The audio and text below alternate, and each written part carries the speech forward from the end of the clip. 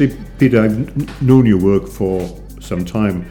I'm intrigued as where did it all start? Where did it? What were your early influences? I'd always loved doing photography as a teenager at school, and I was a member of the camera club at school, and we had a little darkroom attached to the chemistry department, and I used to go in there and try and print, and I think growing up in Edinburgh, I was quite influenced by the Stills Gallery, which I think started in the 1970s. And also just seeing exhibitions at the Edinburgh Festival. I've seen some wonderful exhibitions like August Sander, and I remember at the Stills Gallery seeing Paul Strand's Hebridean exhibition. But also Tony Ray Jones, all kinds of people, probably quite, by today's standards, quite traditional photography. But this certainly had a big influence on me. I mean, I can even remember as a teenager going over to Glasgow to the Third Eye Centre and seeing Bernd and Hilla Becker's exhibition of, coal tips or grinding gears, yeah. And kind of thinking, what on earth was this about? But it still had an impression on me. I was just thinking, why would anybody want to do this? And I was only about 15 at the time, 16. But I think, my family, my mother was an art teacher, and she had a huge influence on me and both my sisters. I've got an older sister, Louise, who went to Dundee Art College and the Royal College of Art in London, and my younger sister, Annie, who went to Glasgow Art College and then Belfast and then the Royal College. So it's very much in the family, and they were as influential as anybody, really, my actual family and my parents' friends. My parents knew a lot of artists in Edinburgh. And my dad was a scientist. He was a physicist and taught at Edinburgh University and was a medic in hospitals. And I think kind of indirectly he was a big influence as well. But I didn't really intend to be a photographer. I don't think any of us ever do. No, I think when I left school, I went to university to do history, and so I was thinking along those terms. I was very good at writing at school as my strength, really. Wasn't very good at science, unfortunately. And I loved sport, and I kind of got through school by being good at English and history and being good at sport, And but I did art as well. I did Scottish Hires in art. And but I think my oldest sister, because she's such a good painter, and she went to Dundee, that I kind of felt that I couldn't live up to her, and so I went to university to do my best subjects at school, and again I was very involved in photography at the university, and enjoyed it, And then I changed, and I decided I wanted to go to art college, and so I took a year off and got a job in Edinburgh as a photographer at the National Museum of Scotland, which was mostly studio work and a lot of large format, actually, 10 by 8. And so I did that for a year, and the head photographer was from London. And he said, why don't you do photography instead? You didn't particularly enjoy being at university, and why don't you go to art college instead? And I was kind of 50-50 about it, and then I kind of thought, well, I'll go and apply, and I had an interview at the London College of Printing, as it was called then, and I got in, and I suddenly thought, well, maybe I'm meant to do this, and I suddenly thought, well, why not, and I did a bit of film and television as well. It was part of the degree course that you did all three, video and moving film, And I had a great time, actually. It was an amazing time to be there, and probably very different to how it is now. And there were some very talented people in my year, and, the budgets were better. All kinds of things, in a way, with hindsight, were very good. I mean, at the time, I think we complained like hell. like everybody But does. it was a great era, wasn't it? I mean, I think so. This is 1979 to 82. Yeah, well, the 10 years before that, Yeah. there were virtually no galleries of photography. Yeah. There was very little Yeah. photography to be seen. So you came in Yeah. at a time when it was really, really taking off in a way. Yes, definitely. I mean, I'm 60 this year, so I suddenly realised that for some people, the 1970s is a long time ago, and some people weren't born in the 1970s who you meet now.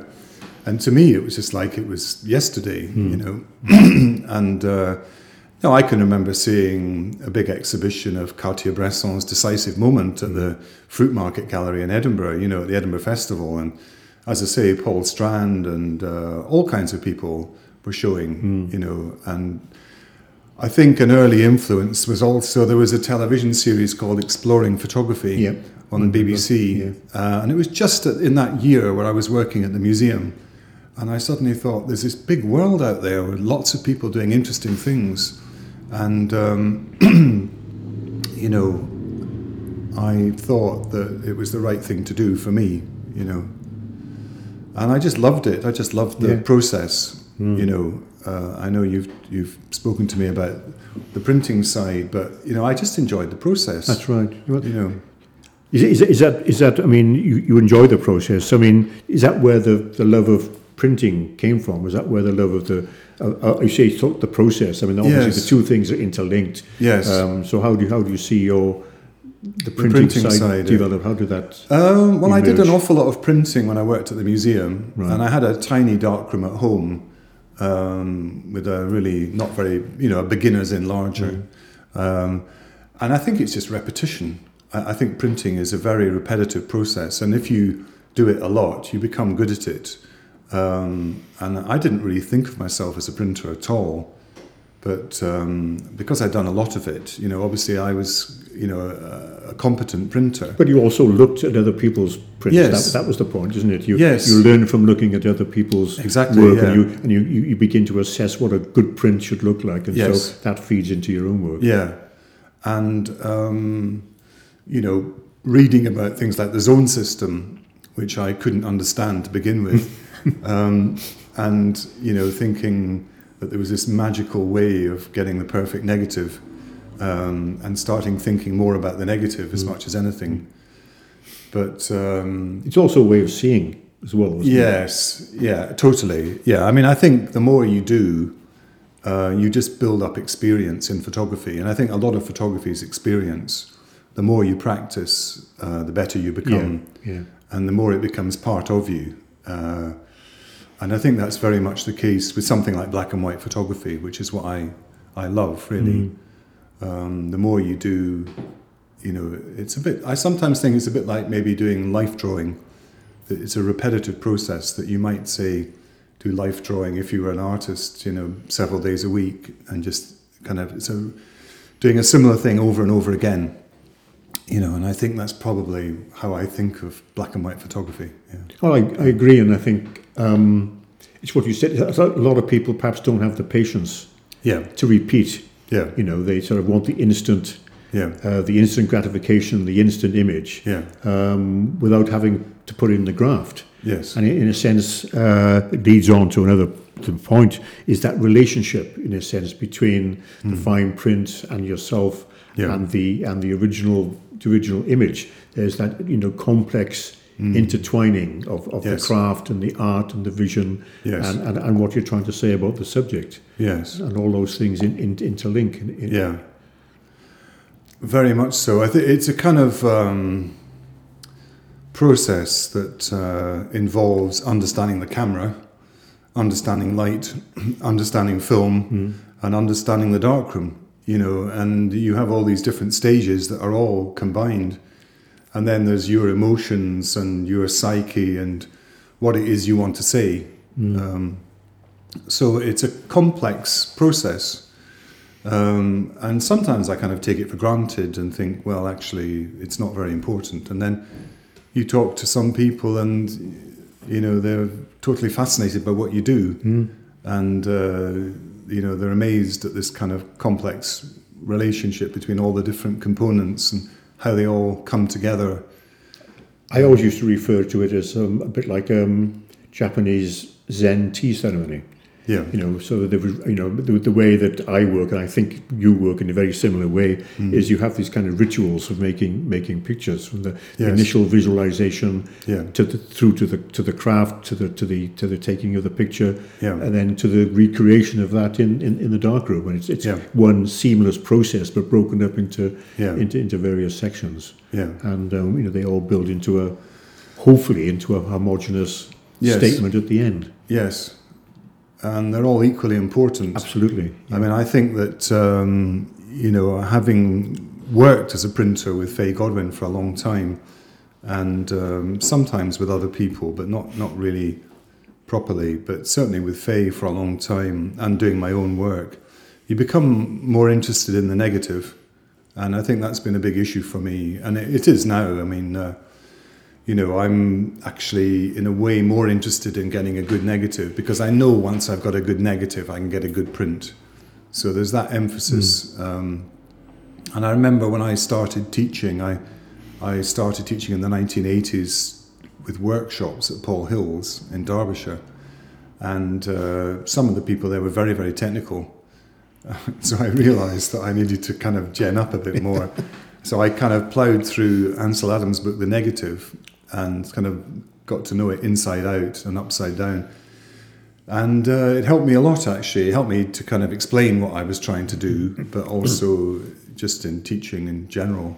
And then I used to teach workshops with Peter Goldfield, who ran, the famous shop in Muswell Hill. And then down in Duxpool. Yes, and he and I used to teach a weekend workshop, to do with the zone system. And again, if you do that a lot, we must have done it at least 10 times together, you get to know it very, very well. There's a lot of mystique around the zone system, but people actually forget that Ansel Adams designed the zone system as a way of teaching kids who knew nothing about photography the basics of exposure and development. Yes. And that's what it was designed for. And so people get, people like Minor White turned it into this bit of a mystique. Yes. But in fact, it was just basic technical craft. Yeah, absolutely. Yeah. I mean, I sometimes teach it now, at St Martin's Art College, and people get thoroughly confused. And they think, I just thought photography was about taking pictures and, making images. And this is all about numbers and something else, chemistry and science. And they don't particularly want to learn. But, I think it's something that you need to know and understand, but then almost forget about. Absolutely, And then it shouldn't get in the way of you actually doing practical work at all. But that's why you have to hone it. Yes. I sometimes think it's a bit like driving a car. You know what speed you're meant to change gear in. And then, when you learn to drive and you pass your test, you go out driving. And then after a few months, you forget about it because it's all completely natural. And you almost hear the revs of the engine. You know when you're meant to do this, when you're meant to do that. And you don't need a book to refer to drive a car. But initially, it's a big learning curve. I think it's interesting because, a lot of people do think that the craft is kind of irrelevant. It's all done for you. But I think all photographers, I don't know whether you agree with this, I think all photographers, good photographers, have that craft instinct in there, and it just, with some it's articulated more than others. And as you say, once you have that craft, you kind of just forget about it, and it becomes integral to your work. But you're quite right. You have to keep on doing it. I mean, I this summer I met up with an old school friend from Edinburgh, and we went to see the Cindy Sherman exhibition at the National Portrait Gallery. And you can see her early work, the film stills. They're technically not very good at all, but the ideas are very interesting. And then, almost every 5 years, she sort of develops significantly. And then you go and see the very latest work, and technically it's absolutely brilliant. But obviously she's getting help from someone along the line, along the way. But I think you can see it. You can see it with Mapplethorpe's work. His early stuff is just Polaroids and experimenting. And then his later work becomes technically much, much better. And the same with Faye Godwin, who I worked with. You know, if you look at her early negatives, they're not so good. I mean, she always used to tell me that she went on a workshop with Paul Caponegro in Derbyshire. And he taught her the zone system in like a day. And suddenly her negatives become much better. Yeah. And, you know, she always had that kind of visualization and natural flair, you know, creative flair and energy. But then suddenly linking that with good technique, and then she's away. You know, and she used to joke about some of the negatives from the remains of Elmet that, well, this is a real stinker, you know. So how did you actually become a printer? How did you... when I did my degree at LCP, I was taught in my second year by Helen McQuillan, who had worked with Faye, and she did a kind of fine printing workshop. Helen had been a student of Tom Cooper at Derby or Nottingham, I think. Nottingham. Yeah. And, you know, she was a very, very good printer. And I did this workshop with her. And I enjoyed it. I found it very interesting. And she kind of introduced us to kind of high quality fibre-based paper like the old Record Rapid and things like that, you know, and Portriga and Bravura. And we all got very excited by that, you know, because we'd only been printing with resin coated before. And but then I moved on. I started doing other kinds of work, you know, in my third year at college. And then when I left LCP, I was initially doing portraits for magazines and finding it quite hard to get the work. You know, I did, and I assisted an advertising photographer as well, who was also a food photographer. And I didn't really know what direction I was going in. And then I was staying in a house owned by a tutor from college. And it was through him that, you know, I got this link with Faye, hearing that Faye wanted to get a new assistant. And would I be interested? And I thought, well, I'll give it a try, see what happens. We got on very, very well. And, you know, I mean, initially I wasn't desperately keen because it was all darkroom work. Sure. You know, I thought, well, you know, I'm getting work published in magazines, you know, and I didn't really know how I saw my career, but I thought, well, I don't want to be in the darkroom all the time, you know.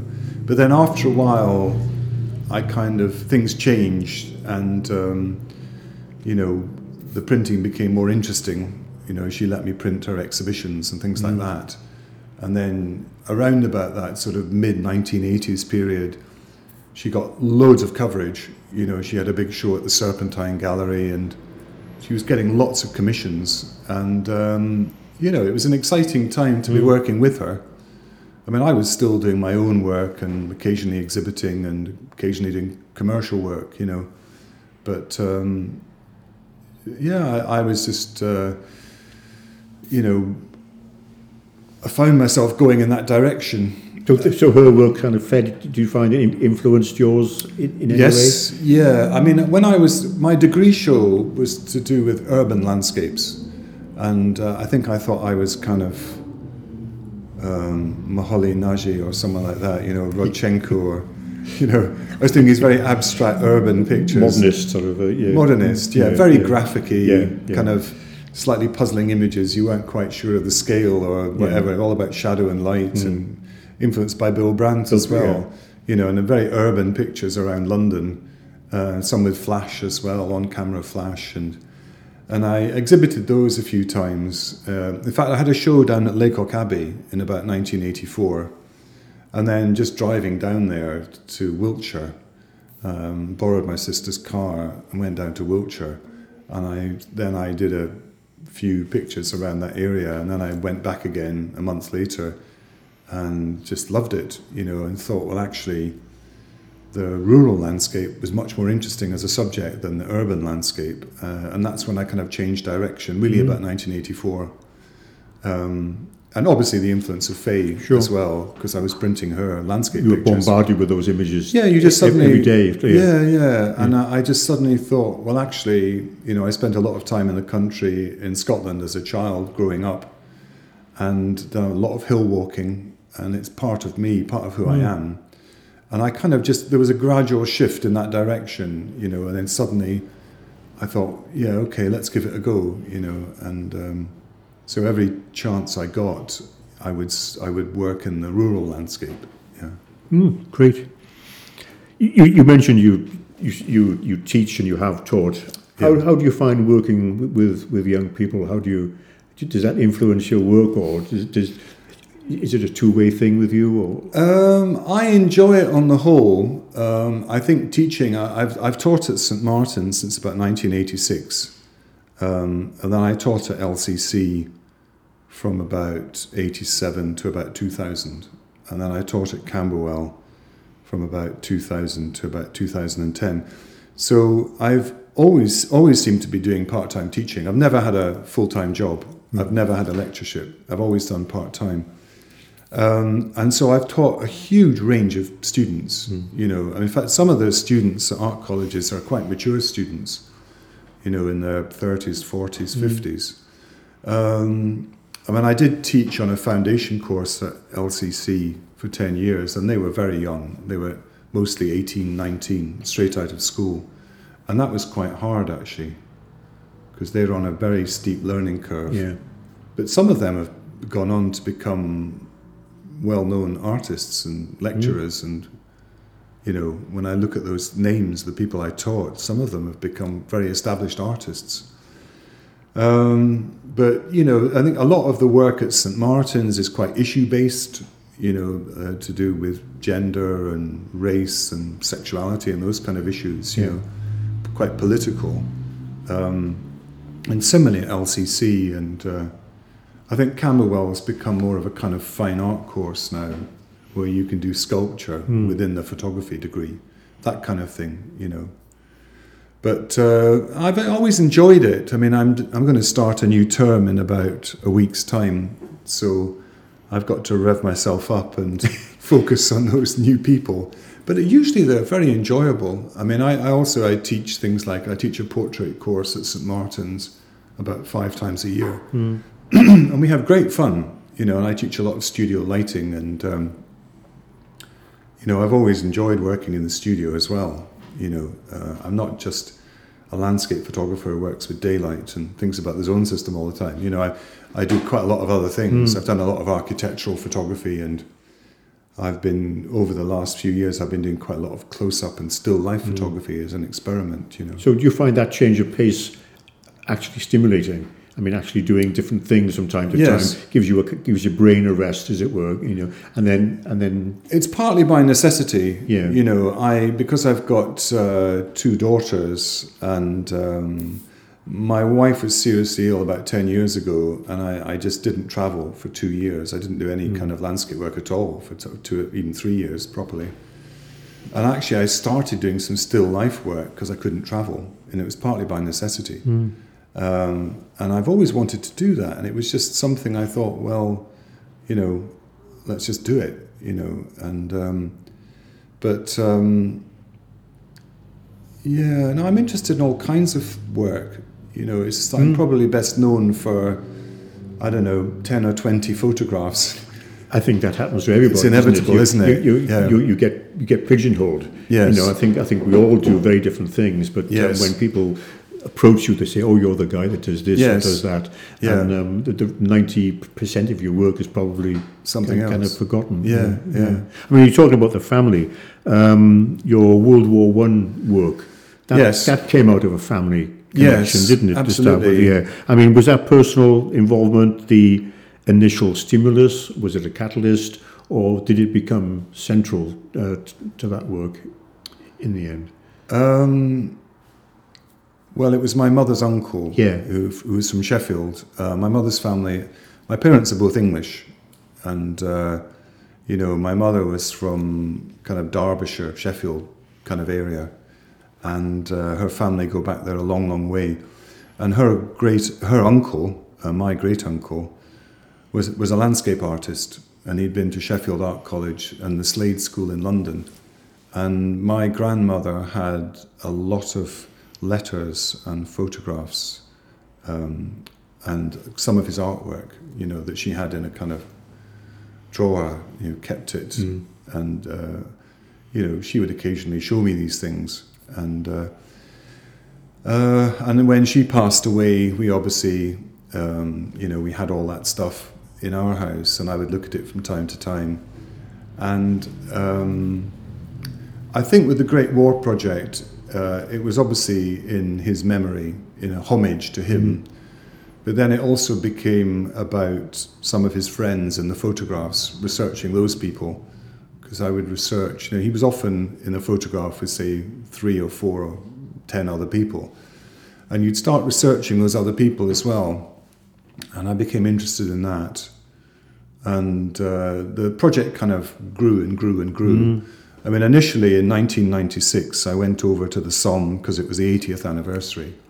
And I thought, well, I'll take my 6x7 camera and tripod and I'll take some photographs of the front line where he died.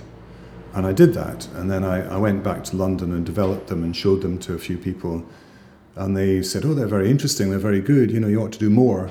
And then I went back the following year and did some more. And then I would go back once or twice a year, each year, maybe at different times of the year.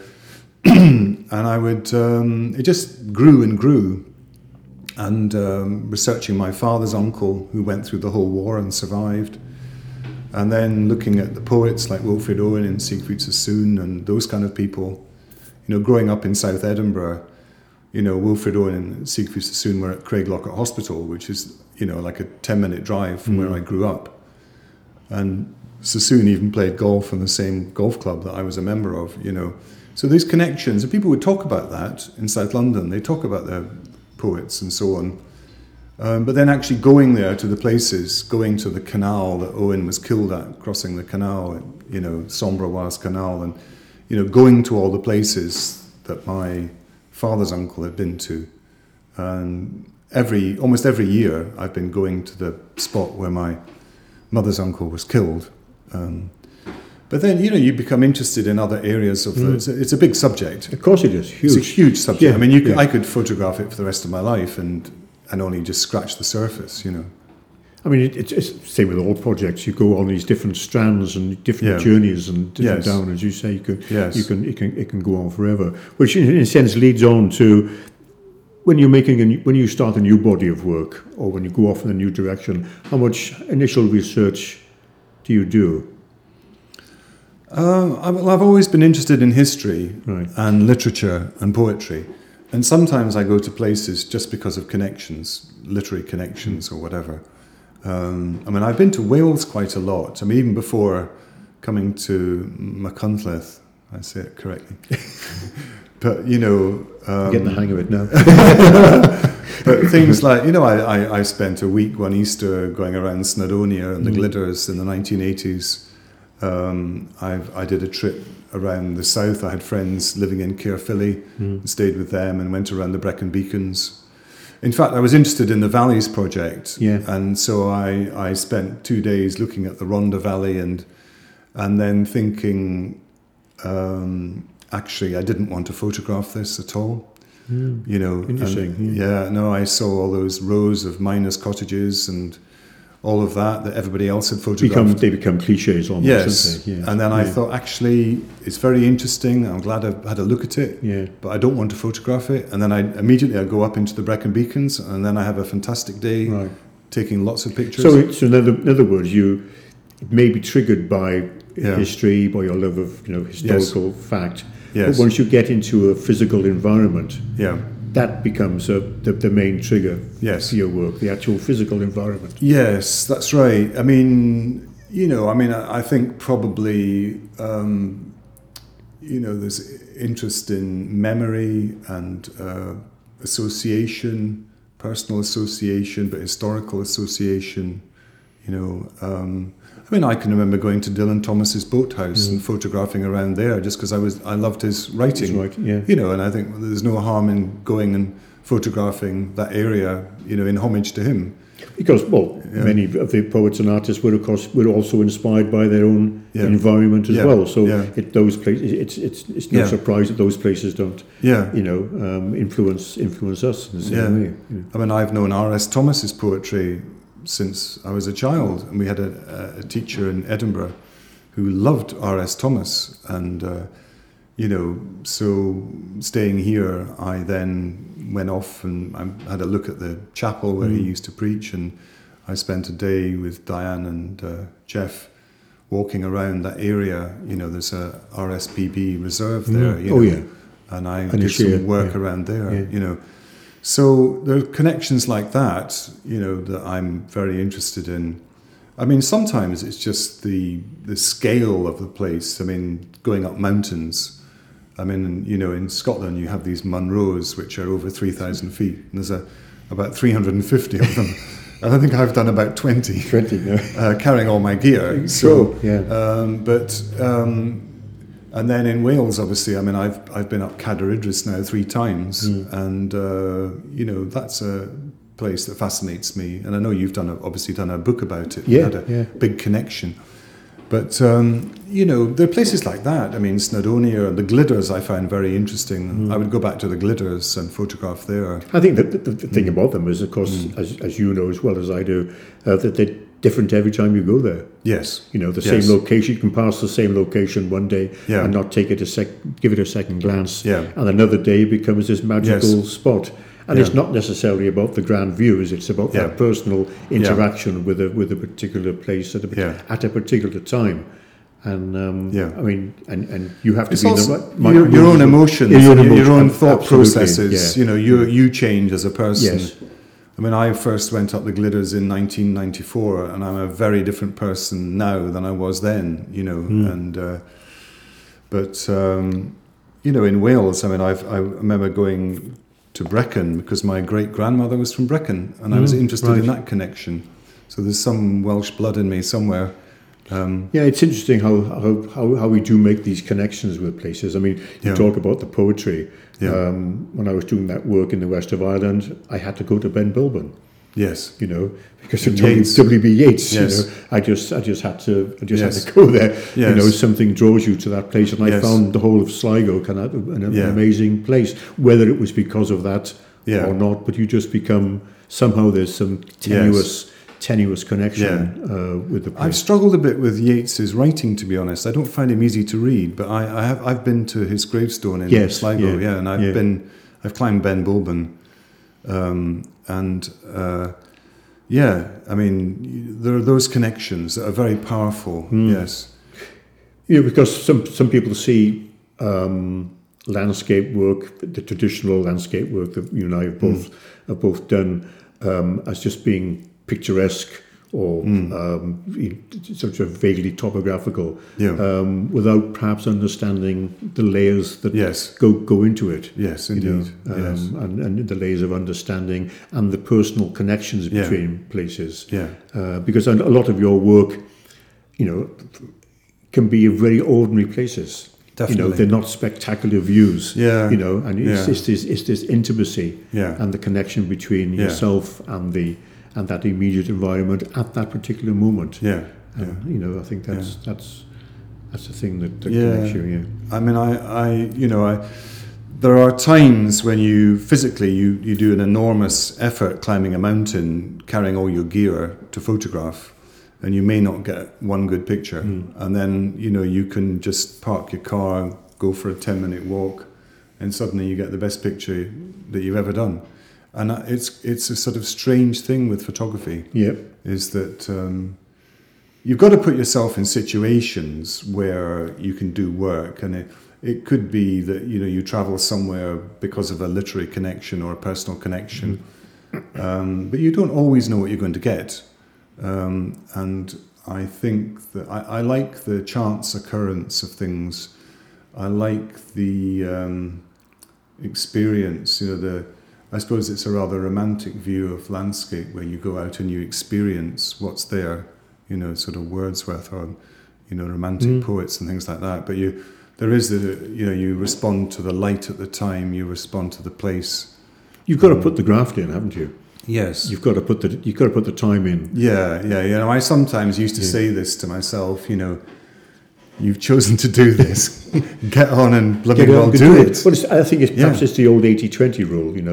You put 80% of the effort in for 20% of the output, of the success. But with you and with myself and with all landscape photographers that I've spoken to, it's the fact of being there. Yeah. Otherwise, it becomes purely topographical, doesn't it? Yes. If you say I'm going to photograph a location today, then that just becomes cold and topographical. Yes. Whereas if you have that connection, whether you have the kind of with yours was a family connection, the historical connection, or you just have an affinity with a certain place for some completely intangible reason. Yes. But you just at the end of the day, you have to be there in the wet and the rain and the cold and the mist, all the sunshine to experience it. Yes. So how do you feel about your work progressing in the future? Do you have any plans or new projects, or do you see it just gradually evolving? I think as I get older, there's the sort of physical limitations that I physically probably can't climb mountains all the time. I would like to spend more time doing my creative work. When I live in central London, and I do find that an issue, and I have done for several years. I'd like to live somewhere outside of central London, but my wife and my children love it where we are. Completely happy, 100%. Right. So I would say that I would really like to live somewhere else where I was nearer the landscape, where I could do projects.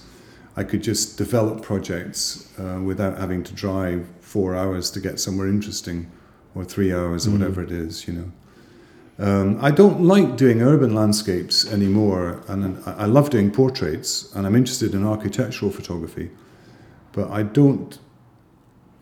can't really do architectural urban landscapes. Like obviously someone like John Davis, for instance, very famous. But I can kind of, I'm always fascinated by his work, or say Thomas Struth's work, or people that do creative work in cities. Because I just don't seem to be able to do it myself. I don't, it becomes, I don't know, it just doesn't resonate with me. It doesn't work. It's interesting, isn't it, that the environment in which you live doesn't resonate with you in the same way as the environment in which you're a relative stranger. I guess with me it was the opposite, but it was because I actually moved out into the landscape in order to do it. But I think that's kind of interesting. I mean, are there things that you can do within a city that might be a foil to the landscape work? Well, it's things like still life work and portraits. I do portraits whenever I can. I mean, I used to kind of really chase work for magazines, and I don't do that at the moment. But I teach a portrait class 5 times a year, so I do portrait work for that. I think about portraits obviously when I'm lecturing and when I'm teaching. I love doing portraits. It's one of my favourite things. But it's different doing it. I mean, I would like to exhibit portraits, but I haven't ever done that.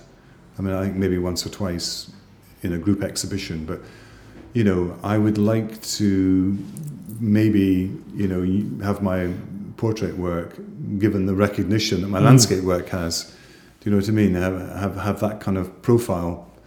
But I'm not sure. Maybe what you do is you make a portfolio of that and put it together as a book dummy or as an exhibition proposal. Yeah. I mean, I've always enjoyed it when people have used my work, and like I did a series of portraits of artists at one time, and some of them have passed away now. So they're kind of historical documents in a way. But I remember a famous Scots painter had a retrospective at the Edinburgh Festival, and he used my portrait of him really large, like in a banner, and I was very moved to see that. And that was a picture I'd done when I was a student. Of course, Faye did a lot of portraits of writers in the early part of her career as well, didn't she? Absolutely, yeah. She's got a huge archive of famous writers and poets. And, she did a project about sheep farmers in the Lake District towards the end of her career and things like that. So it's interesting you've talked about your love of portraits. I mean, and you also mentioned earlier Paul Strand. Yes. I mean, I was wondering whether you had ever thought about perhaps reproducing his kind of Hebridean epic.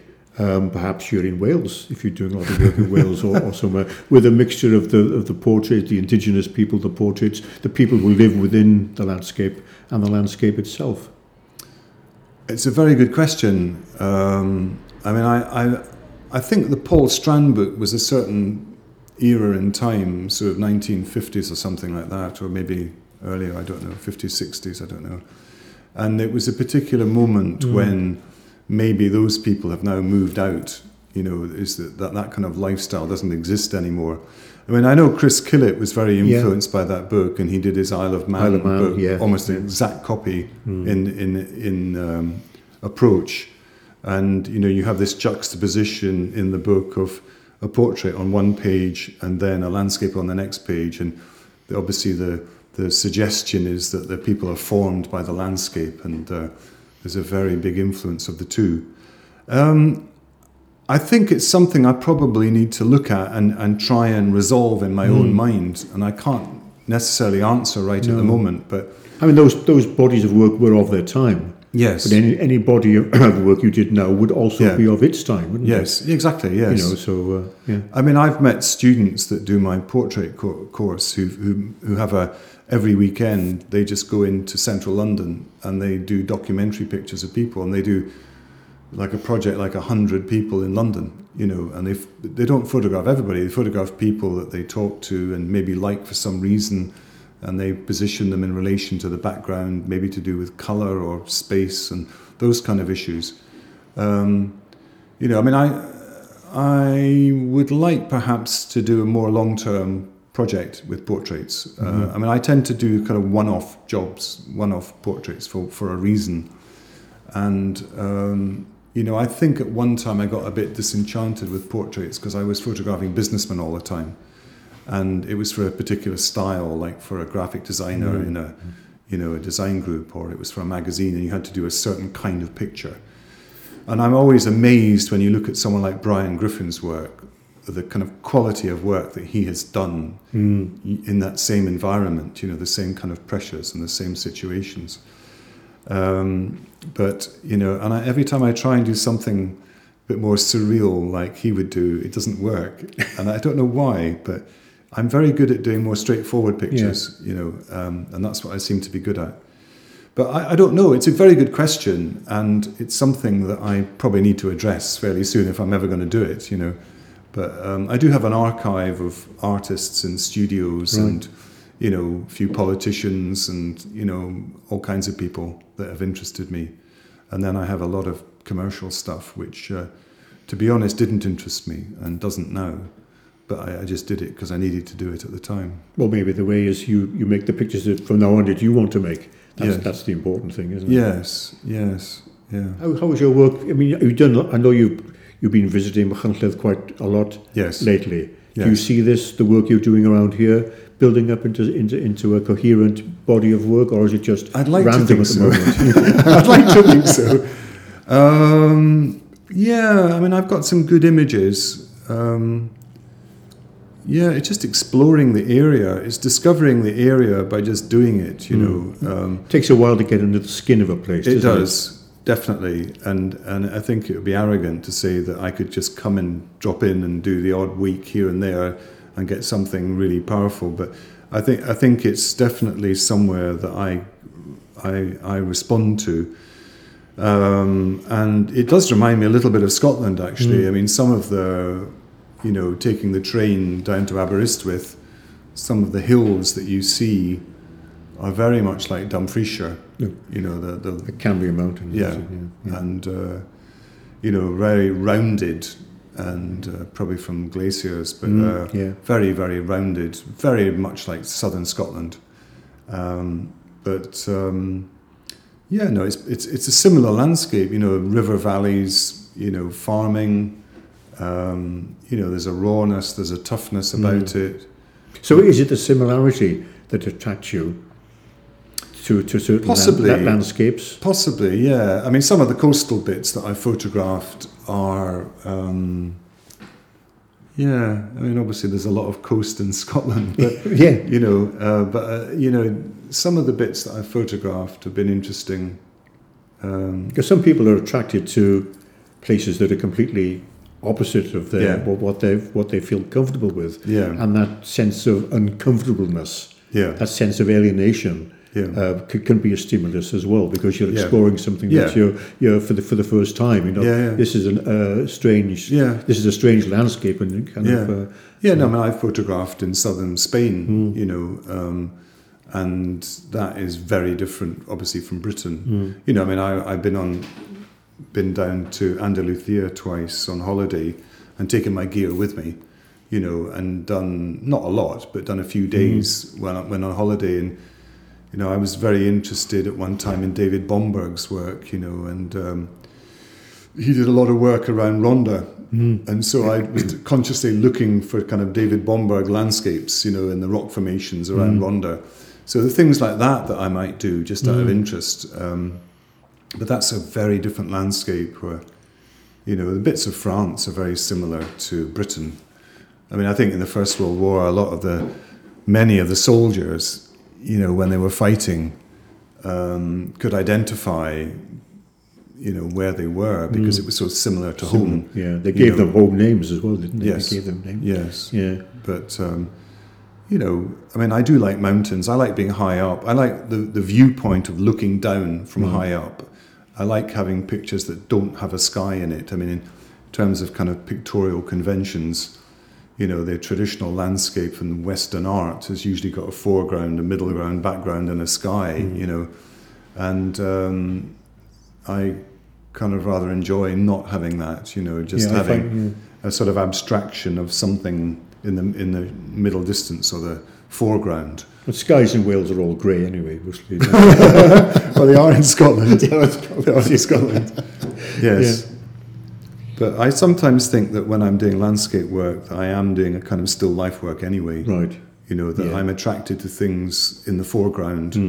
And sometimes I play between the foreground and the background. You have something out of focus in the background and something strong shape in the foreground. And I've been doing that kind of imagery for a long time. I think probably I'm very interested in pictorial conventions in landscape work, you know, with, you know, how do you translate this three-dimensional world into a two-dimensional print? Yeah. Sure. You know, and there are conventions, particularly in Western art, to do with that.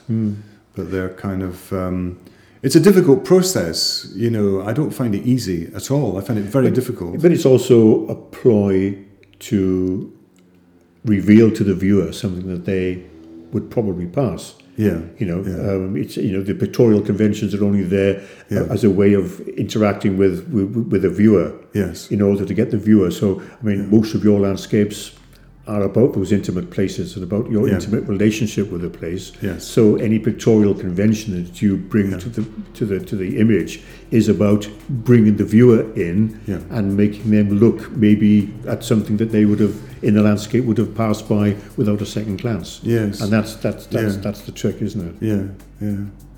I think you become. I mean, there's this old, I think a sort of Minor White kind of saying, or West Coast American saying, that you go out and find your subject, or your subject finds you. Finds you. Yes, and there's a little bit about that going on, I think. Well, there's also another famous one, and you probably like this, from Scotland. Minor White always talked about Zen. Yeah. And he was talking, and Paul Caponigo said Minor White rambled on about Zen a lot, he said. Yeah. I found that half a bottle of whiskey worked best. Yes. Yeah. No, it's a strange process, and I sometimes question, why on earth am I doing this? But you've kind of made a commitment, and at a certain time in my life, when I was very young, I decided to go down this route, and I've just kept going. And then obviously there's things like financial commitments and having a family. You need to look after them, and I'm not quite sure what else I would do if I wasn't doing this, you know. But at the same time, there is something that I have always loved about photography, and there's something about the process that I find magical. Absolutely. You know, I think probably the most magical thing is when I develop the films and I hang them up to dry, and I know what I've got, and you know, I find that very exciting. You know, just that particular moment. It never goes away, is it? No, that excitement never goes away. Yeah. No, you're right. Yeah. And hopefully it'll continue for many years Yes. to come. Yes. Thank you very Thank much, you. Peter.